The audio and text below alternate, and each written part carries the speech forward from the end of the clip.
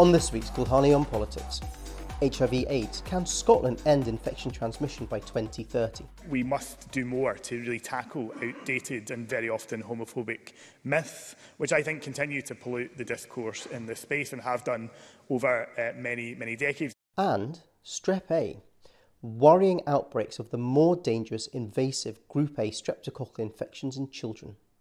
Can the Cabinet Secretary promise patients they won't be spending 12 hours plus in an A&E waiting room this Christmas?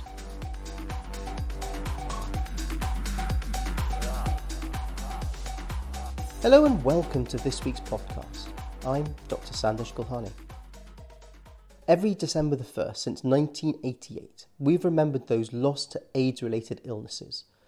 And governments have taken stock of what they're doing to try and end HIV infections.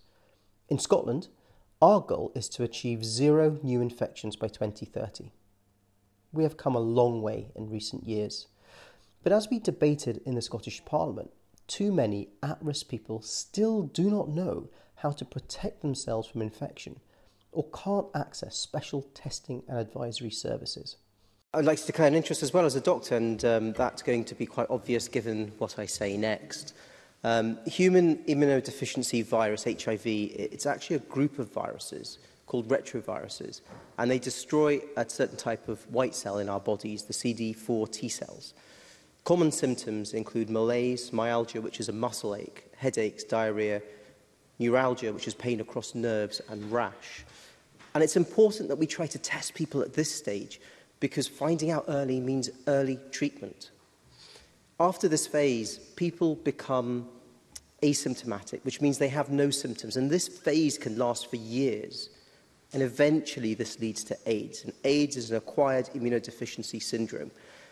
And AIDS is actually a term that covers a range of infections and illnesses which result from a weakened immune system. But we don't ever need to reach AIDS. Those of us of a certain vintage will still remember one of the most petrifying health campaigns ever. In 1986, actor John Hurt voiced the menacing "Don't Die of Ignorance" television adverts, featuring a huge granite tombstone warning the public of a deadly new virus that anyone can catch from having sex with an infected person. I remember that ad. It was terrifying, though I didn't really understand the message at that point, just that black tombstone coming down. And these hard-hitting ads did not exactly put people off having sex with new partners, but they had a significant impact through changing behaviour, particularly by encouraging people to use protection and get tested. The campaign's key messages was clear and stark. If you ignore AIDS, it could be the death of you. Every household in Britain received a leaflet with a warning: anyone can get it, gay or straight, male or female. Already 30,000 people are affected. And in these days and those days of posted letters, and I'm sure some of us, or most of us in the chamber remember that, the Royal Mail marked envelopes with "Don't Die of Ignorance." Back then there was little knowledge of this disease and no drugs to treat it with. The predicted death toll was terrifying. The UK government was told it could be millions and millions. Hospital wards could be filling up with dying young men. Back in the 1980s, there was little sympathy for gay men with HIV and AIDS. A common view, which was so unjust, was that anyone with HIV had brought it upon themselves and should be left to their own fate. There was stigma, prejudice and discrimination. HIV and AIDS were known as the gay plague. Paul O'Kane is Scottish Labour's MSP for West Scotland. He says more must still be done to tackle the myths. In terms of education, there is clearly still stigma associated with a diagnosis of HIV. But at present, we must do more to really tackle outdated and very often homophobic myths, which I think continue to pollute the discourse in this space and have done over many decades. And although we are far on from those darkest of days, it is clear that this discrimination persists. When I was at medical school in the 2000s, we were taught about the devastating impact of a diagnosis of HIV.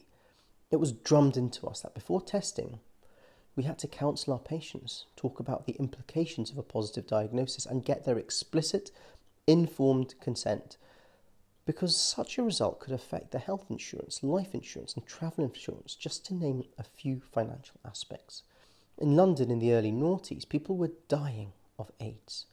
Later, when I was an orthopaedic registrar in Birmingham, although infection control protocols were robust, there was still the perceived additional threat of occupational transmission from HIV-positive patients. Just look at how far we have come. HIV is still a lifelong infection, but it can be managed successfully by antiretroviral therapy, ART. There is no vaccine or cure for HIV, but if a patient takes tablets daily, the virus will not replicate and progress to AIDS. Now, we even have drugs that reduce the likelihood of people becoming infected in the first place. For those who think that they have been exposed to the virus, we have post-exposure prophylaxis, PEP. And for those who are HIV negative but at high risk of HIV infection, pre-exposure prophylaxis medicines reduce that risk significantly. Here in Scotland, we also have fantastic organisations like Waverley Care, which provide advice about preventing HIV and offer free testing at regular drop-in clinics. 30 years ago, HIV/AIDS was a death sentence. Now the medical profession considers HIV as a chronic disease. In fact, the prognosis and life expectancy for a person living with HIV is better than someone living with type 2 diabetes.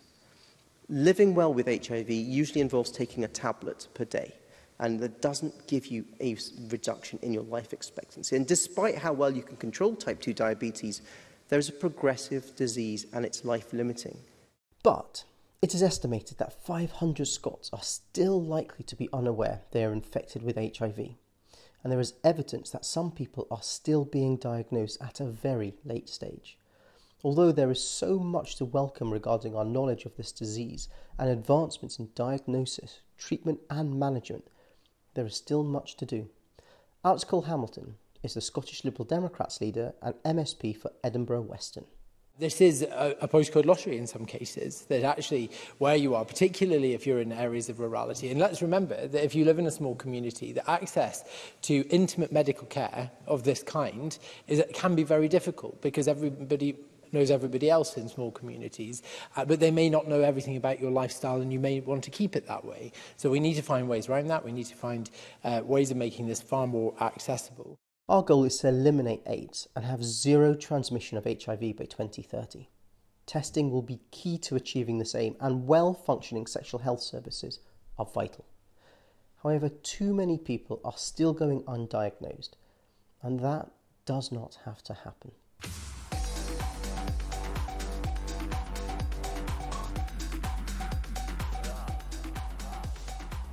Staying with health. The United Kingdom Health Security Agency has issued an urgent public health message to GP practices, hospital accident and emergency departments and infection disease services regarding an increase in invasive Group A streptococcal infection in children. In Parliament, I was able to address this in the Chamber and ask Health Secretary Humza Yousaf what he's doing to mitigate the risk. I call question number 1, Sandesh Gulhane. Thank you. To ask the Scottish Government whether it will provide an update on Strep A cases in Scotland, including what it is doing to mitigate any risks. Cabinet Secretary Humza Yousaf. A number of children from England and Wales have sadly died from invasive Group A strep infection since September. My deepest condolences go out to their families during this unimaginably difficult time. Reports of Group A strep infections, or GAS as it's known, have increased right across Scotland. There have been no reported deaths in Scotland related to Group A strep or indeed invasive Group A strep conditions. Peaks in gas infections are expected during winter and spring, typically with spikes every 3 or 4 years. Current numbers do not significantly exceed previous spikes. Nonetheless, of course, we're not complacent. Health services right across Scotland are on alert. They'll act swiftly to identify and treat gas infection. Guidance has been prepared for nurseries and schools, especially around maintaining good hygiene and managing outbreaks, and everyone should self-isolate until they've completed 24 hours of antibiotics. I will update further if needed, but I stress again that the vast majority of cases are thankfully mild and easily treatable. Sandesh Gulhane. Yesterday, in the House of Lords, the option of using antibiotics in schools as a preventative measure was raised when cases were present in that school. Are the Scottish Government actively considering prophylaxis? Cabinet Secretary. So again, I've asked Public Health Scotland and my clinical colleagues to give advice to that effect. What I would say is the levels of gas infection that we're seeing, and again, thankfully, of Group A strep that is not invasive, those cases are mild. We have seen, of course, the levels we've seen have not been or exceeded the peak levels that we've seen in previous years. Thankfully, we've not seen any deaths so far in Scotland, but we're not complacent. We do expect cases to rise over the coming weeks, and hence why I've asked clinicians to give advice about the very issue that Sandesh Gulhane has raised. Sandesh Gulhane. I've spoken to multiple patients in my GP surgery who are concerned about Strep A and their children's health, and those concerns are only exacerbated when parents know that if their child does get sick, they will struggle to get an appointment with their GP, spend hours waiting for NHS 24, many hanging up with frustration or spending even longer in an A&E waiting room. Cabinet Secretary, today we saw the worst ever A&E waiting times, with 1 in 20 over 12 hours of waiting. Can the Cabinet Secretary promise patients they won't be spending 12 hours plus in an A&E waiting room this Christmas? Cabinet Secretary. What I would say, Sandesh Gulhane, is that Public Health Scotland have issued an alert to healthcare services in Scotland, of course, including clinicians and those in primary care, to be aware of the increase in incidence and potential severity of Group A strep infections and its complications. That also includes recommendations from primary care clinicians to take a low threshold to prescribing antibiotics, as penicillin is the first-line therapy, to children that are presenting with features of gas infection. I saw some media reports around potential shortages in other parts of the UK in relation to amoxicillin. I've checked with my clinicians and indeed with the Chief Pharmaceutical Officer, and she advises there are no shortages of penicillin. So yes, I'm confident that if people, parents in particular, raise the cases with their GP, that they will be seen and be given the appropriate treatment. That was SNP Health Secretary Humza Yousaf. Strep A is a bacteria that can be found in the throat or the skin of infected patients. Many people carry it without knowing, but they can infect others through close contacts or coughs and sneezes, even from saliva on cups, plates, pens, toys, desks and tables. Infections are usually mild, like a sore throat or a skin infection, but young children infected with Strep A can develop the highly contagious scarlet fever. Around 90% of cases occur in children under 10 years old, and this is a notifiable disease. That means GPs and doctors need to actually inform essential services about this. Scarlet fever causes a noticeable rash, which has a sandpaper-like feel, and it has flu-like symptoms, which include a temperature above 38, sore throat and swollen neck glands. A patient with scarlet fever may have a tongue that we say looks like a strawberry tongue, but in actual fact it's just a strawberry red coloured tongue. In most cases, the vast majority of cases, scarlet fever will start to clear up after 2 days into a 10-day course of antibiotics. It's vital that patients take the whole course to completely clear the bacteria and to protect others from becoming infected. The good news is that if you've had scarlet fever, you are unlikely to get it again. But there is a small risk that scarlet fever can come with complications including ear infection, pneumonia, skin infection, or cellulitis, septicemia, arthritis and meningitis. Very, very rarely, patients can develop liver, kidney or heart damage. So scarlet fever should not be ignored. Over the past 2 weeks in Scotland, there have been over 400 cases. The United Kingdom Health Security Agency is now particularly concerned because Strep A can cause invasive Group A streptococcal infection, or iGAS, and this can be deadly as the bacteria gets past the body's immune defences. This is exceedingly rare though. Warning signs of invasive disease include fever over 38 degrees, severe muscle aches, unexplained vomiting and diarrhoea. GPs are advised to take a throat swab if a patient is thought to be infected, is allergic to penicillin, or in regular contact with vulnerable individuals. Parents of children with presumed respiratory viral infection should be on the lookout for persistent or worsening symptoms, especially if there's a rash, and seek help if there's a deterioration. Strep A, scarlet fever, and the more dangerous invasive iGAS. If you see the symptoms, please seek treatment.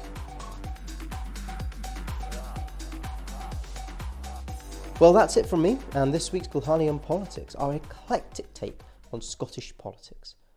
Next week, I'll have a special episode with a review of 2022. Until then, I'm Dr. Sandish Gulhane. Please subscribe, and bye for now.